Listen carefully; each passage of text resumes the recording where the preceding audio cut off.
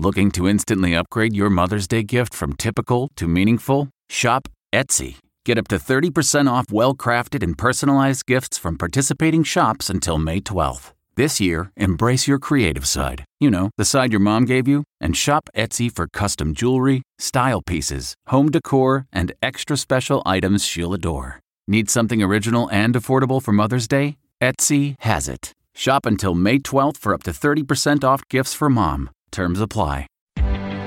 Reporter's Notebook. I'm Linda Kenyon. The Commerce Department's third quarter economy shows growth at 2.6%. That follows 2 previous quarters of decline, and had that continued, it would have signaled a recession. So, no recession for now. Here's the flip side. Mortgage rates have reached the highest level since 2001 at 7.16%. That report says the higher rates are leading to a cooling housing market.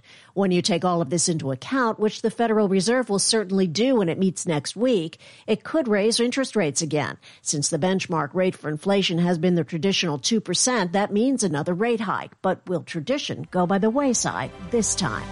Linda Kenyon, CBS News.